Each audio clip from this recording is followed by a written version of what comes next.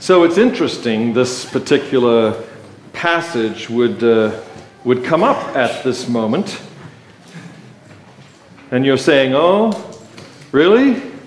How interesting is that? Well, the fact is you just had something really good to eat, didn't you? Those of you who bothered to come, say an amen to those who made the food. Amen. Thank you very much. We are very grateful that you came to our second annual Christmas morning breakfast. And if you want to just make your way from Reno here again next year, please do. My friends from Reno came. And because I didn't look at my texts, they went and ate breakfast somewhere else. But then they came here and had, as those who know Tolkien will know, they had second breakfast. Second breakfast. So if you had a first breakfast somewhere else and you were able to have second breakfast with us, great. Because this beginning of our time together this morning has to do with food. And it has to do with that incredible trance. Did you like that translation? Others translated vision. Okay, let's just say it wasn't a food coma because he hadn't eaten yet. So it must have been some sort of hypoglycemia. No.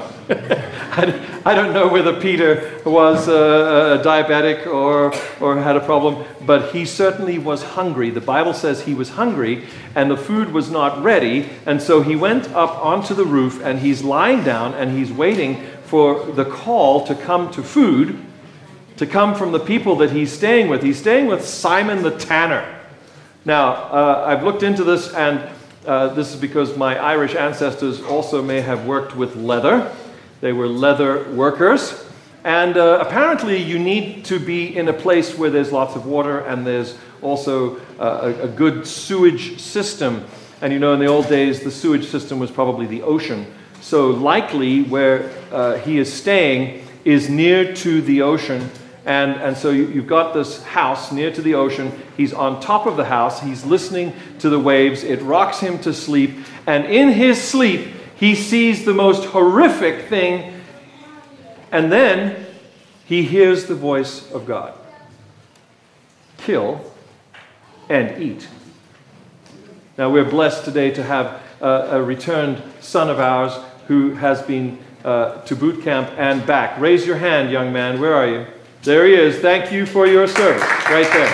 Thank you. And the fact that he is driving the best-looking Cadillac I have ever seen in the parking lot. Those of you who like cars like I do, you can have a look afterwards.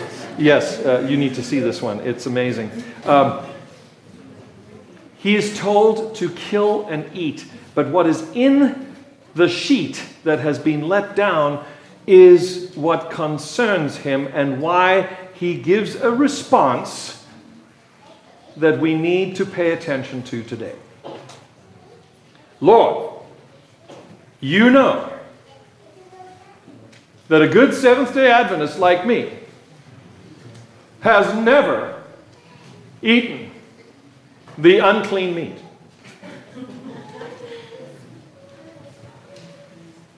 But God had said, kill and eat. Many are the Christians today who want to use this particular experience of Peter to say that you can eat anything you like. I'm just going to set the record straight right now and say this is an allegory. Please understand that from this text, and also know that the prohibitions on unclean foods that also preceded the giving of the Levitical code with the flood. How many sheep went into the ark? Remember? 7 by 7. The clean animals that were going to be needful for food while on the ark for Noah and his family went into the ark 7 by 7. Have you done the calculations? Anyone done the calculations as to how long Noah was on the ark before the door was opened again? Come on. You've never done this on a Sabbath afternoon? Tried to figure out how long was this guy actually on the boat? Most calculations come out to about a year. So how did God feed Noah and his family for a year? Well, 7 by 7. The clean animals went onto the ark 7 by 7. So Leviticus and what was given in the Levitical code was something that came as a reminder of the provision of God. Now, I know all you vegans out there are just recoiling. I understand.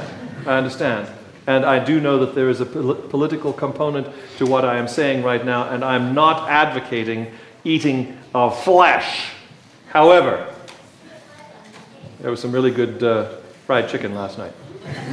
Okay, thank you, Scorpion. Thank you, Scorpion, for providing. There was actually also some pulled pork, which we chose not to serve. Okay, so there are choices that you make. End of parenthesis. Okay, Peter sees this sheet come down not just once, not just 3 times the sheet comes down, and he is told to kill and eat. Very strange vision. But at the end of the 3rd time, the sheet goes away, and there is a loud knock on the door. Who's there? Well, it wasn't some Jewish people. It wasn't some Israelite people. It was some Gentiles. Now, some of you who have borne with me over this last year, almost 2 years now, know that I have stricken from my vocabulary the following phrase: non-Adventist. I no longer use this phrase as it correlates quite precisely to the word goyi or goyim or Gentile. And it's largely because of this vision, and this is why I bring it to your attention today.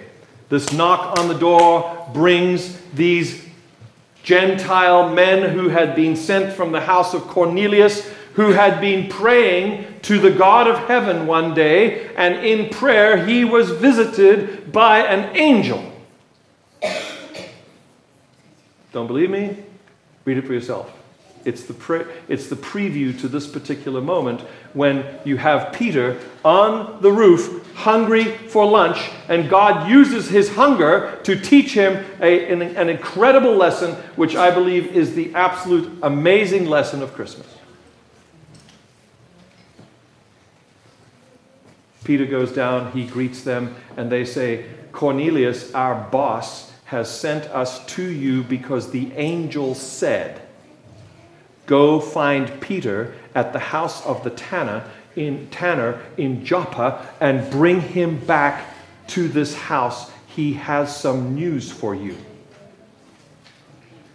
Now, Peter at this moment had never been in the house of, nor had he associated with Gentiles.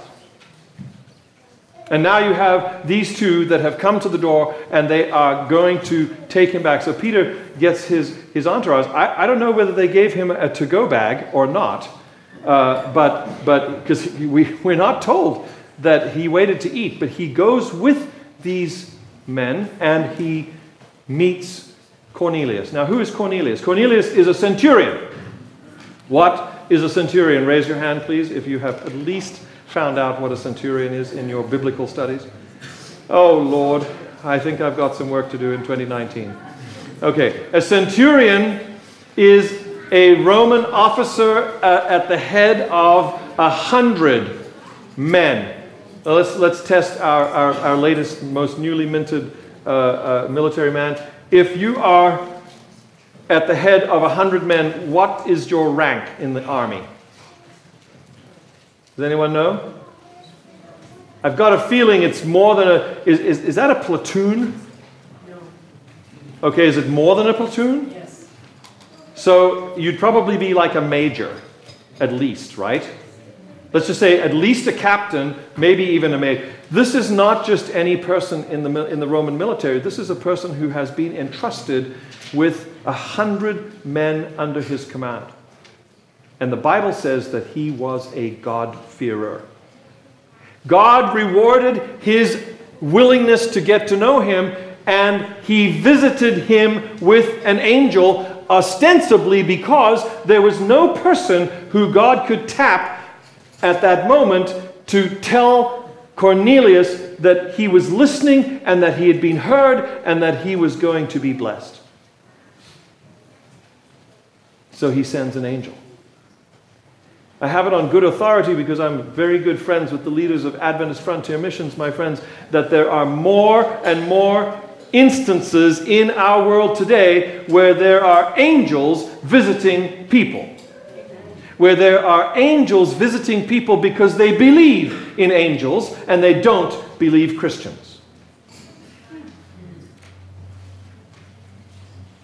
But when the angels say to go and find the people of the book, the people who worship on the seventh day, it is very interesting when these people finally find us and ask us, are you the people of the book? Are you the people who worship on the seventh day?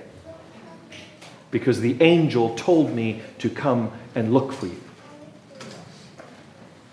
Same thing is happening here in this story, and Peter does what he has never done before. He steps into the house. This would normally have meant that he would have become ceremonially unclean. Now, do you see where the correlation is coming? God says what God has said is clean, no matter if you thought that it was unclean. If God says it is clean, then you go ahead and do whatever he says. In this case, it didn't mean so much food as being changed from clean to unclean, or unclean to clean.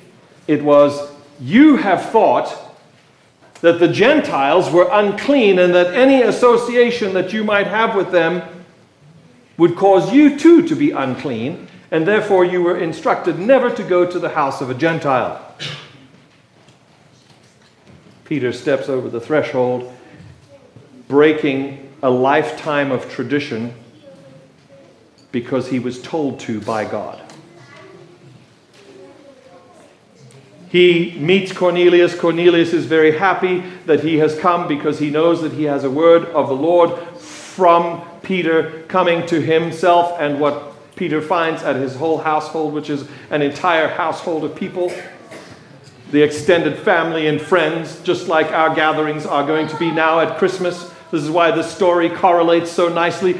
Here comes Peter to give the word of God to somebody who has been instructed by an angel to go and look for Peter and bring him to give him the good word.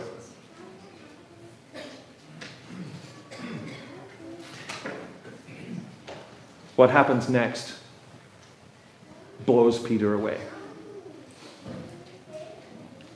And the people who came with him, because Peter decided he wasn't going to go alone. You ever felt like that? When you're going to give up on all the traditions that you've ever had in your life and you're going to move into something else in your life? You kind of want a wingman with you, don't you? Maybe two. Going to do this together, right? We're going to jump together. So they're there together, and as they're there together, my friends, tongues of fire come down on the gathered group of people. Cornelius and his friends get the same treatment as the 120 who had been in the upper room. Peter is totally blown away. I thought this was just for us. Wrong. Because it's not you, Peter, it's not you, church, who decides who is clean and unclean. It's not us who decides who is righteous and unrighteous. It is not us who decides who Jesus is going to save.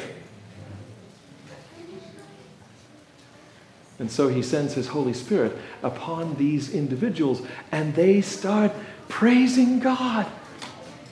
They start being the same kinds of people as the ones who were in the upper room, who had done what Jesus said was go back to the upper room and wait for the Holy Spirit. They are inspired. They are possessed, as we talked about last week.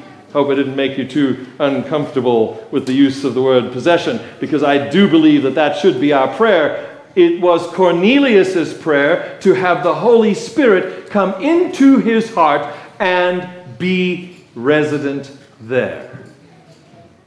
That's how we ended last week, if you remember, singing that little song. Into my heart. Cornelius had sung that song, and the Spirit of God had heard. He had said, go get Peter. I want Peter to learn a lesson, and I also am going to show you that if you ask Jesus into your heart, he will come, and he will come in power, and you will be possessed of the Holy Spirit. The Bible says that in the last days there will be visions. There will be visions, there will be dreams, and it won't just be the old that have these things, it will also be the young that will have these things. I don't know about you, but I'm believing that we are living in those days. I'm believing that God's Spirit is being poured out on all flesh. Love that word, flesh. Jesus, you see, Jesus came and he was enfleshed. That's the easier word to use than the word incarnation. Unless, of course, you speak Spanish. And then you understand the word carne, because that's the word for flesh. So in English, our translation might be enfleshment. I want to remind you of what I said last week, because it is true today as it was last week, and that is that we have been called to be the enfleshment of God in this time and in this place. That he would love for us to be his hands and his feet, to be having him in our mind, directing us so that when we speak to others, we are speaking the words of God, just like Peter was invited to speak to Cornelius, who up until that moment he had felt was unclean. No, God is calling us. And you see, the reason that this excites me so much at Christmas time is because love came down. I don't know, but the more I think about who God is and who I am, I realize the incredible gulf that exists between the Creator God and his creation. And yet, he came up with a way, a device. It's hard for me to use words that don't have baggage, okay? So I say it to you this way, and maybe you want to cogitate upon this at Christmas time. Jesus is that aspect of God that he uses to communicate with his creatures. We're talking about the God of the universe. The God that made all the stars. All the universe. He needed to communicate with me. How was he going to do that? Except by becoming a human being. The miracle and the mystery of Christmas is that God sent his Son to be human so that he could communicate his love to us. It's why when we say God is love, we've got to mean that this person that we get to know in the scriptures as Jesus is God talking to us in human form. And just so that you're clear, it was decided about 300 or 400 years after Jesus was here that he is 100% God and 100% human at the same time. So don't think that I'm saying one or the other, because those tend to be called heresies in the Christian church. Jesus is God incarnate. Jesus is God with us. That's why we call him Emmanuel. El is the name of God. Believe me, I was told this because Michael is my name. Michael. It's also the name of the archangel that stood on the side opposite another former archangel known as Lucifer. So, if you have some time, and I know you will, and you're finished watching It's a Wonderful Life, I know you've got your stack waiting, okay? You might want to take the time to look at how God has communicated with us over the years and that he has used Jesus to do that. He has used Jesus as a way of coming down and inserting himself into our society as human beings so that people like Nicodemus would actually get a chance when Jesus says to him in that nighttime visit, say it with me, Nicodemus, for God so loved the world that he gave his only begotten Son, that whoever believes in him will have eternal life. So my friends, let us not be Peter before this moment. Let us not be Nicodemus, the teacher of Israel, before this moment. Let us be those individuals who realize that love came down at Christmas. Love comes down in the form of a baby wrapped in his father's grave clothes.